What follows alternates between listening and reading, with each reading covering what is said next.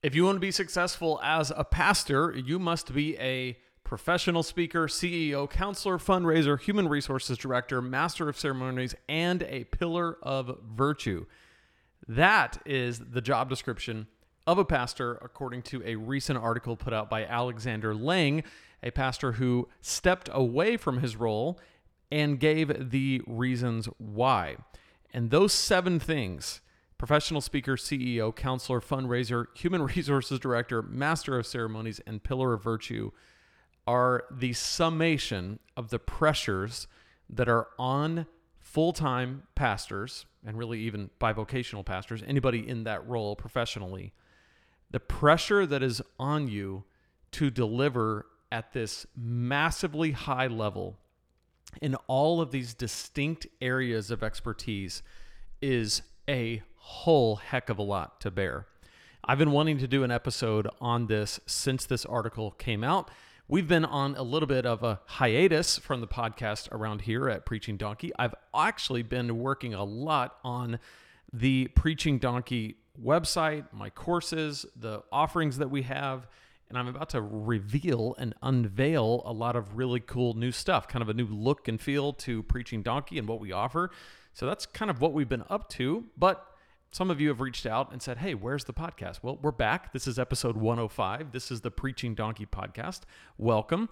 And this is going to kick off a series of podcast episodes on this topic. And what I'm going to do today is I'm actually going to read through his article and give my comments on kind of the whole package. And then we're going to spend some time on each one of these 7 things that he says are the expertise that every pastor should have. Now, whether you agree or disagree that this is what's expected of you, or whether you agree or disagree that this should be the expectation, that's really not the point. We're going to get into that today. I think he makes some really good points. But that's really not the point of this series. What I actually want to do is, if these things are part of what comes with the territory, I want to walk through each one over this episode and the next 7 episodes. And I want to talk about what is the intersection of pastor and counselor, pastor and CEO, pastor and human resource director. If these kind of things are expected of you, then how do you bring your best to the table? And by the way, little hint, it does not mean that you become an expert counselor. It does not mean that you become an expert HR person.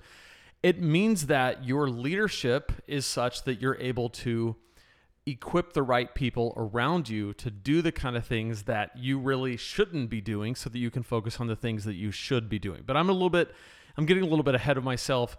For today, we're going to actually jump into his article, and there's so much here. And if you don't know about this went crazy viral when it came out. This is Alexander Lang over at restorativefaith.org. And the article is simply called Departure, Why I Left the Church. It came out on September 2nd. Then he did an update on October 1st. And we're going to dive into all of it in this episode. If you're new here, my name's Lane. This is the Preaching Donkey podcast. If you haven't yet grabbed the 21-day guide to creating killer sermons, it's actually a great companion to today's episode. And I'll tell you why. In the 21-day guide to creating killer sermons, you're going to find a process for developing yourself as a sermon writer and as a sermon deliverer, okay? Because that's one of the main functions that we have as pastors. We write and deliver messages. And on his list of things that he talks about, being a professional speaker, quote unquote, is at the top of the list. And so I want to put something in your hands right now that will give you an edge when it comes to being a skilled speaker, and particularly being skilled at knowing how to look at the text, study it properly, and derive a sermon that is compelling and clear from it. So you can find that at preachingdonkey.com/21days. preachingdonkey.com/21days. Pick it up there. It's free, and it's my gift to you for stopping by and saying hello. Okay, Alexander Lang writes, this past Sunday, I preached my last sermon as the pastor of First Presbyterian Church of Arlington Heights. I have made the decision that I'm not only leaving my post as head of staff, but I'm going to be leaving the pastorate altogether. I no longer have a desire to serve as a pastor in the church. In my sermon, I told my congregation that I was exhausted from writing, memorizing, and preaching sermons week after week for 10 years, which is true. However, there are other reasons why I'm leaving that I didn't have time to discuss in my sermon, and I want to utilize this article to do a deep dive into how I came to my decision. I want to mention he's going to get into a whole lot of things that go well beyond preaching. But something he mentioned here I think is worth any pastor paying attention to. He said, I was exhausted from writing, memorizing, and preaching sermons week after week for 10 years. Couple things. One, obviously, preaching week after week for that amount of time is exhausting. Couple things I want to mention. And by the way, at no point am I trying to say that he didn't do the right thing or whatever. This is not a criticism of him at all. I don't really know much about him at all. I'm just going off of his words, and I'm trying to draw some conclusions here, and you can draw your own conclusions. One of the things that I always caution pastors about is if you are the primary preacher at your church, in other words, as the lead pastor, if you are the one preaching most of the time, build in intentional breaks for yourself.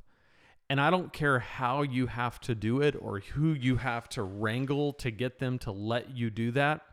But if you are preaching every single week, week in and week out, for 30, 40, 50 weeks in a row, it will take its toll. There's 1,000 reasons why it's not a good idea. Only one of which is that it takes its toll on you. It also makes it very hard for you to be creative, for you to bring your best every week, for people to hear for your congregation to hear from someone other than you. It makes all that stuff very difficult. But at a minimum, take the time away from the pulpit that you need. If the only time you're not preaching is when you're out of town because you're on vacation, that's not enough. You need to be out of the pulpit more than that. I don't know what that number is for you, but I know that he is right when he says that writing, memorizing, and preaching sermons week after week for 10 years is exhausting. Okay, so he goes on, the great pastor resignation.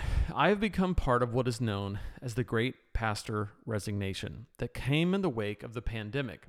Barna did a national survey of pastors, and as of March 2022, 42% of pastors considered quitting. The reasons for this are myriad, but the top 5 reasons given are as follows. The immense stress of the job, 56%. I feel lonely and isolated, 43%. Current political divisions, 38%. Honestly, I'm surprised it's that small. I would think that'd be like 90%. Number 4, I am unhappy with the effect of this role, this role has had on my family, 29%.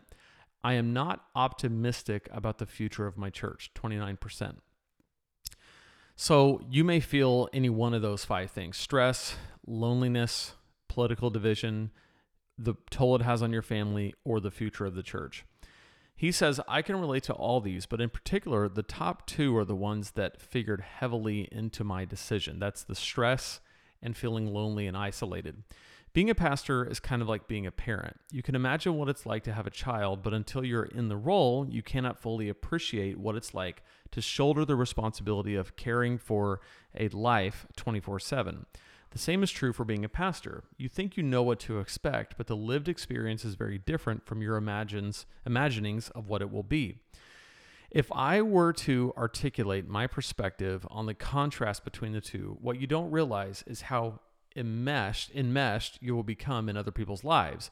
As a pastor, you are there for all the peaks and the valleys. You are there to celebrate the weddings and the births. You are also there for the sicknesses, tragedies, and deaths. I don't think anyone becomes a pastor not knowing this is what you're signing up for. However, the reality of what this does to you mentally and emotionally is taxing over the long haul. This is something that a lot of people don't understand.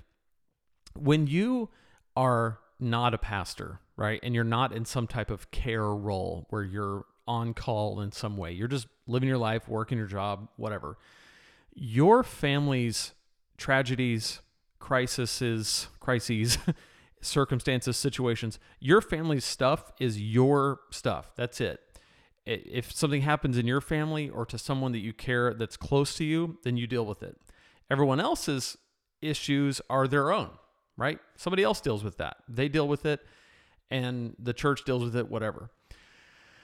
When you're a pastor, you have all of your own stuff, the tragedies and crises and stuff that hit your family and your close friends, but you also have the weight of everybody's tragedies, crises, circumstances, emergencies, whatever.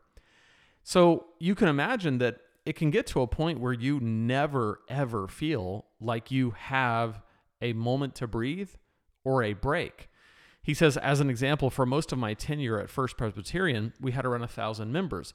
Of those 1,000, only about 50% would attend on a regular basis. Out of those 500, I really got to know about 300 people beyond name recognition. What this means is I know their stories, their history, their intimate details of their lives. Sometimes this happened because they were in crisis. Sometimes I learned these things while performing functions for them like funerals, weddings, and baptisms. Sometimes this happened because we became friends. Irrespective of how I learned their story, I carry that history wherever I go. Wherever I see them, they know that I know intimate details about their lives. Yes. Oh my gosh, if you're a pastor, you know that deep. Details that are rarely shared with others. Since I see these people almost every week, that personal information is always at the top of my mind because I will often ask how they're doing. I want to know if they're struggling or making progress. I want to know if I can offer resources to help. What you don't realize is that over time, the accumulation of all that knowledge starts to weigh you down. Your mind is a repository for all sorts of secrets, and if you're human, you feel sympathy and empathy toward them for their suffering. Therefore, beyond just keeping track of all that information, you're aware of the deep hardships and challenges that your congregants cope with day to day. Moreover, they look to you for guidance and hope. Like almost every other facet of being a pastor, this is a double-edged sword. It's a privilege to be given a window into these very private aspects of people's lives, but the responsibility that comes with that privilege can often be overwhelming in ways that those on the outside of the pastorate cannot fully comprehend. Yes. And by the way, sometimes even when you don't fully know what's going on in someone's life, they think that you know because you're the pastor or one of the pastors at the church. So they either avoid you if they're not doing well with said struggle or crisis or addiction or whatever is ailing them, or they smother you with they need your attention and guidance and stuff at a level that is impossible to give everyone, but they want it. So you can't do it for everyone, so you end up doing it for them, which is great, but that multiplies over time. So there's a bunch of them who need that kind of attention, and it can become overwhelming. I think the other thing too is I remember there were many, many times when I would have a vacation coming up, and vacations were few and far between, hard to come by, difficult to get time off. And I remember always just kind of thinking like, if anything happens, my vacation could be completely canceled or ruined. And if you're not a pastor, it can sound selfish. And maybe even if you are a pastor, that can sound selfish. You might be a pastor and you might be judging me for thinking that. My guess is you're not. My guess is you can relate. But what happens is, I remember, you spend all this money, you book a vacation, whether it's to a resort, you're going to an all-inclusive in the Caribbean and it's going to be amazing, or you're just going to go spend a few days seeing family, or you're going to go on a cruise or whatever, and you're looking forward to it. You need it. You need the break. You've spent a lot of money on it. And in the back of your mind that if right before you leave, something happens that would look bad for you to be gone for, like somebody dies in your church, or a child gets sick and goes to the hospital, or some kind of loss or tragedy happens in your community or in your church, well, now all of a sudden, that vacation that you booked, you can't really go on it. And if you go on it, you can't really enjoy it. And if people find out that you went on it, they're going to judge you for it. And that pressure can become a lot, especially when you're not paid that much. It's not like you can just Okay, fine. I spent a few $1,000s. I lost a few $1,000s. I'll book a trip next week and we'll go. It doesn't work that way. Especially if you're not the lead pastor, if you're just one of the guys on staff and you don't make that much money and you're just kind of like, well, I guess we just won't go on a vacation now. And you need that vacation. That is hard. And that's something that nobody talks about because nobody wants to sound callous or, cold-hearted or whatever, but it's the reality. And if you're a pastor, you know what I'm talking about. It's hard. 1,000 bosses. Another aspect of being a pastor is that you don't just have one boss. Sure, as a pastor, you're ultimately responsible to a board or a governing body that oversees your ministry. However, in practice, your boss is every person who walks through the door of your community. When everyone likes what you're doing, it may not feel that way, but the moment a group of people become discontent with your messages or decisions, then you feel the weight of their leverage over your life. Yes. Gosh, this is so true. I remember when I was a youth pastor, I had a family that got upset with me over something that they felt like I had offended them, slighted them. And man, they came at me and they got other people to come at me too. And it was hard. Like it weighs on your life. And I love how he puts this. You feel the weight of their leverage over your life. Gosh, this is why I had to start taking Lexapro because it was just more than I could handle. I couldn't sleep at night thinking about all of that weight that he talks about. In this way, the pastorate is similar to politics. A politician is elected by the people and is only as safe as the voters who approve their work. The moment the tides shift, the same beloved politician can quickly become a pariah. One would think such dynamics would not be present in the church, but what many people do not realize is that it's often even worse. In my previous congregation, a member who was a former state senator for the Pennsylvania legislature refused to volunteer for our boards because he felt the church boards were too cutthroat. Oh gosh, I found that to be incredible. This man worked at the highest levels of state government, and he felt politics were less toxic than volunteering for a leadership role on the board of his local church. Wow. I've been the target of mudslinging. Some members of my community were so opposed to my leadership, they took steps to create a movement to have me removed from my post. At first, it was an underground movement to convince the governing board of the church that a majority of parishioners were discontent with my leadership. When that effort was unsuccessful, they went public by sending out an email to the entire congregation to build enough momentum to have me forcibly removed. As a pastor, you're not going to be able to please everyone. You know that some people are going to dislike you, dislike what you do. You expect to bring new people through the door who identify with your preaching, while others will leave who disagree or don't like your style. But when you see that there's a group of people whose sole goal is to dismantle your career, that is an entirely different beast that no one expects, particularly from people who supposedly label themselves Christians. Thankfully, their campaign was unsuccessful, but their efforts certainly caused damage and left me wondering, is leading the church really worth the investment if this is what I'm going to get in return? You know, it's interesting. He says that you would think that if they don't like you or they don't like your preaching style, that they would leave.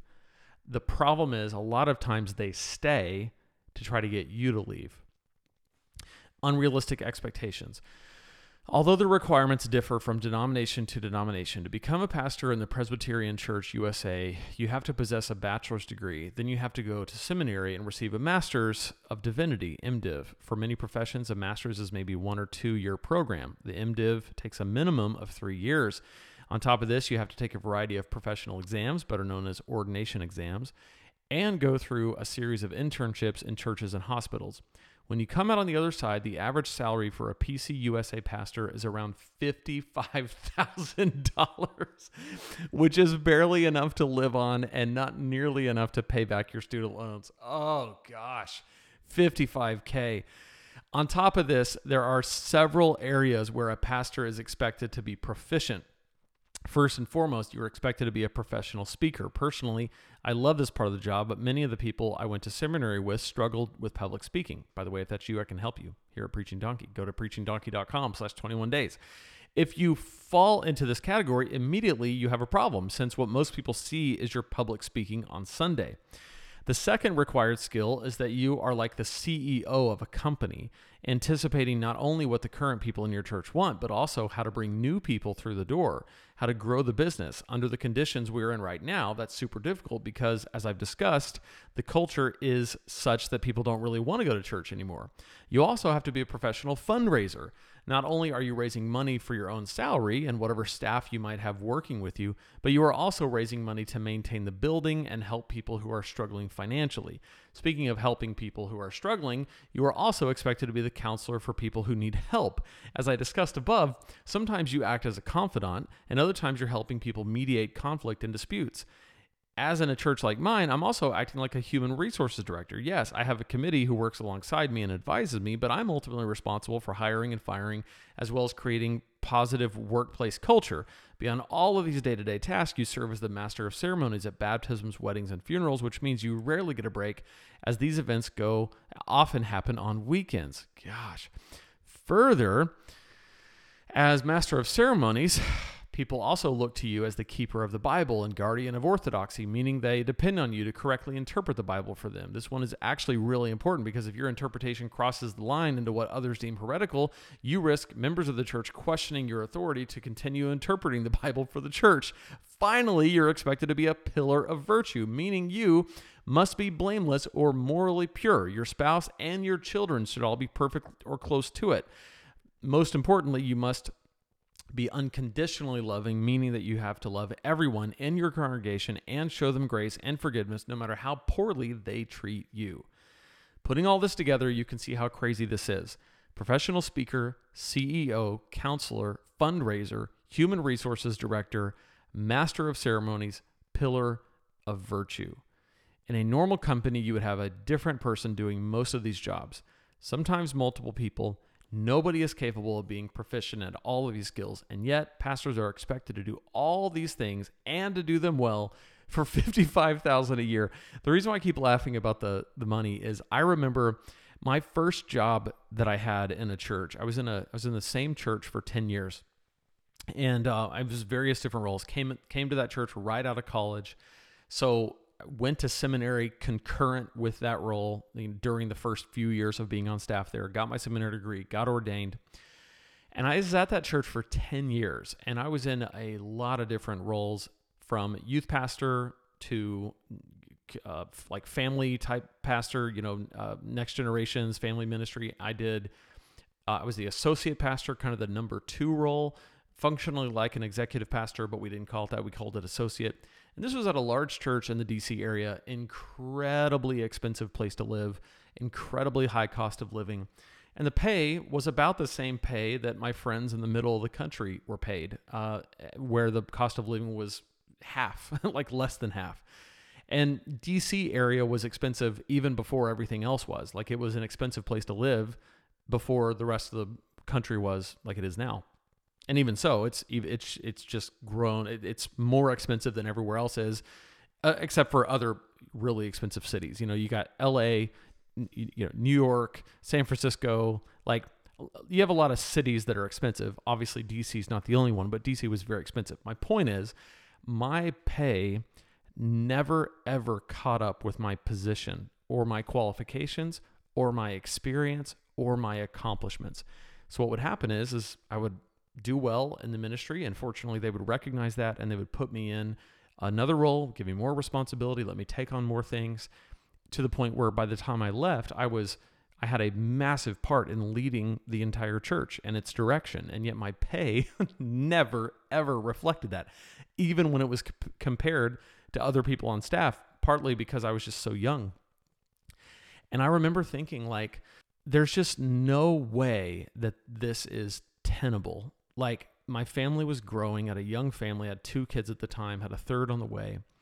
And I thought, how does this church expect anyone to stick around when you can't actually live in the community? Like, I didn't make enough to live anywhere near the church. And so it's a challenge. And when you add to that this list of things that you're supposed to be amazing at, And I know he's talking mostly about the lead pastor role, but a lot of those, I had a similar expectation because in my position there is a little bit larger church than what he's talking about. I functioned like a professional speaker, COO. I did a lot of chief operations. I did a lot of counseling. I would say fundraising fell to us as a team. I did a lot of HR. I did a lot of master of ceremonies. And of course, you're always expected to be a pillar of virtue no matter what. And for not that much money. So it's hard. Unseen damage. In the New York Times podcast, First Person, they interviewed Dan White Jr., a Baptist pastor from New York. Although I'd recommend listening to the whole podcast below, his church, like many others, began to split during the Trump years. People in his church kept leaving either because he was perceived as too liberal or too conservative. The constant anger and bickering left him exhausted. In the podcast, Dan describes going on a long overdue vacation. After sleeping 14 hours the first night, he came downstairs and poured himself a bowl of cereal. His hands were shaking so badly that he could barely hold the spoon. When the shaking didn't subside, he had a doctor perform a battery of tests. As the doctor interpreted the results, he explained they found no disease, but Dan's brain looked very similar to someone who had come back from a war zone and is experiencing PTSD. A psychologist then asked Dan a series of questions about the losses he had experienced in the church. He ended up counting 180 different lost relationships due to death or people leaving the church. These are all losses where he was never given a chance to mourn, but had to continue to be the leader in his community, regardless of how emotionally painful these severed relationships might have been. The result is that Dan internalized all this unprocessed trauma, which was contributing to his neurological condition. Wow. When I heard this podcast, I was on sabbatical in England in 2022. I was in the middle of trying to discern if I wanted to stay at my post or leave the pastorate altogether. When I listened to Dan speak, I felt like someone was finally putting words to my own experience. As the pastor, I felt like a punching bag, and no matter how much abuse was thrown my way, I simply had to grin and bear it. How many of you feel that way? I bet a lot of people listening do. Dan ultimately left the church and said it was the best decision he ever made. Growth mindset versus fixed. I spent a lot of time in therapy over the years as a way of processing the challenges of the church. My most recent therapist introduced me to the concept of a growth mindset versus a fixed mindset. A growth mindset is when a person is willing to take chances, enjoys learning new things, and is not afraid to fail. Conversely, people with fixed mindsets don't like to be challenged. They perceive failure as the limit of their abilities. They tend to be scared of learning new things, particularly if that education disrupts their current worldview. I'm firmly in the camp of the growth mindset, and I assumed that I was the entire purpose of the church. That was the entire purpose of the church. When I became a pastor, I thought the reason why this group of people gathered every Sunday was to explore deep questions about life and push ourselves to become better humans.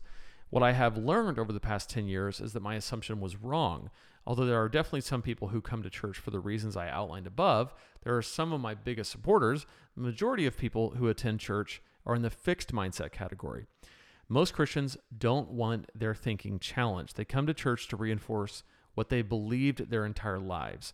From their perspective, the job of the pastor is to not push them to grow, but to reassure them that they're already on the right track. Any learning should support the party line and comfort them, and their investment of resources in the church will result in a payoff somewhere down the line, particularly once they reach the afterlife. This is the exact opposite of how I function. Although I always try to end my messages with a sense of hope, my goal was to make you think.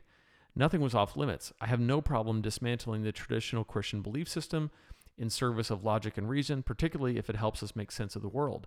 Whereas most pastors eschew nuance in favor of black and white thinking. I believe we discover God's presence by digging into the complexity of those details. Hence, I eventually came to the conclusion that my particular skill set and perspective is a mismatch for the institutional church.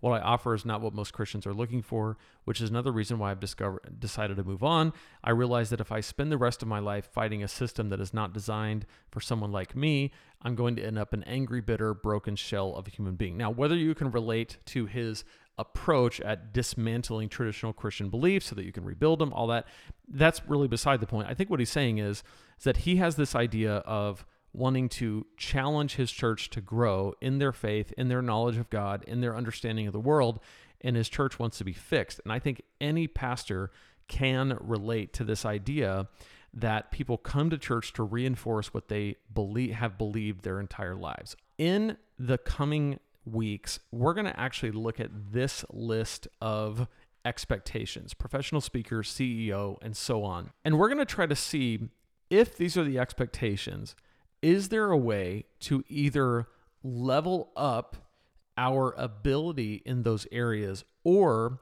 find the right types of people to champion those in our church and take the expectation off of us. That's going to be the goal for the next 7 weeks.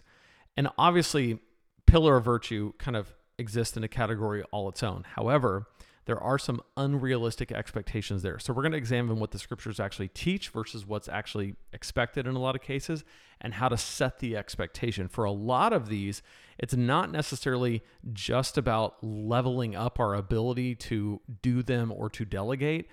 It's about setting the expectation for what is realistic. What is a realistic expectation of a pastor when it comes to HR, when it comes to master of ceremonies, when it comes to counselor? We're going to talk about all that. I think it's going to really empower you. But the question I want you to think about, the question I want you to kind of wrestle with is, where are you right now in relation to the expectations that are put on you as a pastor? If you're a full-time pastor, if you are a bivocational pastor, what is the expectation? Do you feel like you have 1,000 bosses? Do you feel like you have that unrealistic expectation? Do you feel like you are on the verge of burnout?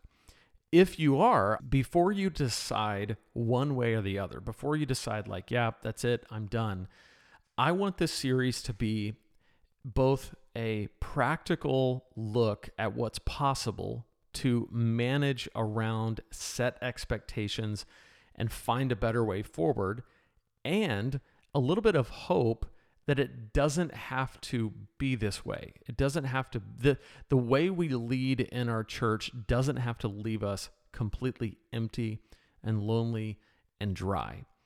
So this is a big task that we have in front of us. This is just the opening episode. Next week, we're going to dive into that first expectation of professional speaker. That's going to be my favorite of these because that's what we talk about here at Preaching Donkey. I'm going to give you some resources to improve your speaking. We're going to talk about how to get on a path to making sure that we have a process and a system for improving our speaking over time. And then we'll dive into CEO and leadership and what all that looks like. But for today, I want you to just kind of do an assessment. Where are you with your excitement for your role and what God has for you next? As for me, I'm cheering you on. I want you to continue in your calling, whatever that looks like. If it means continuing in your local church role, I'm here to support you all the way. If it means God might have something different for you, I'm here to support you all the way. I want you to do what you've been called to do, and I want you to do it well, and I'm here to help. preachingdonkey.com/21 days is where you need to go to get the 21-day guide to creating killer sermons, and I'll see you here next week for the next episode of the Preaching Donkey podcast.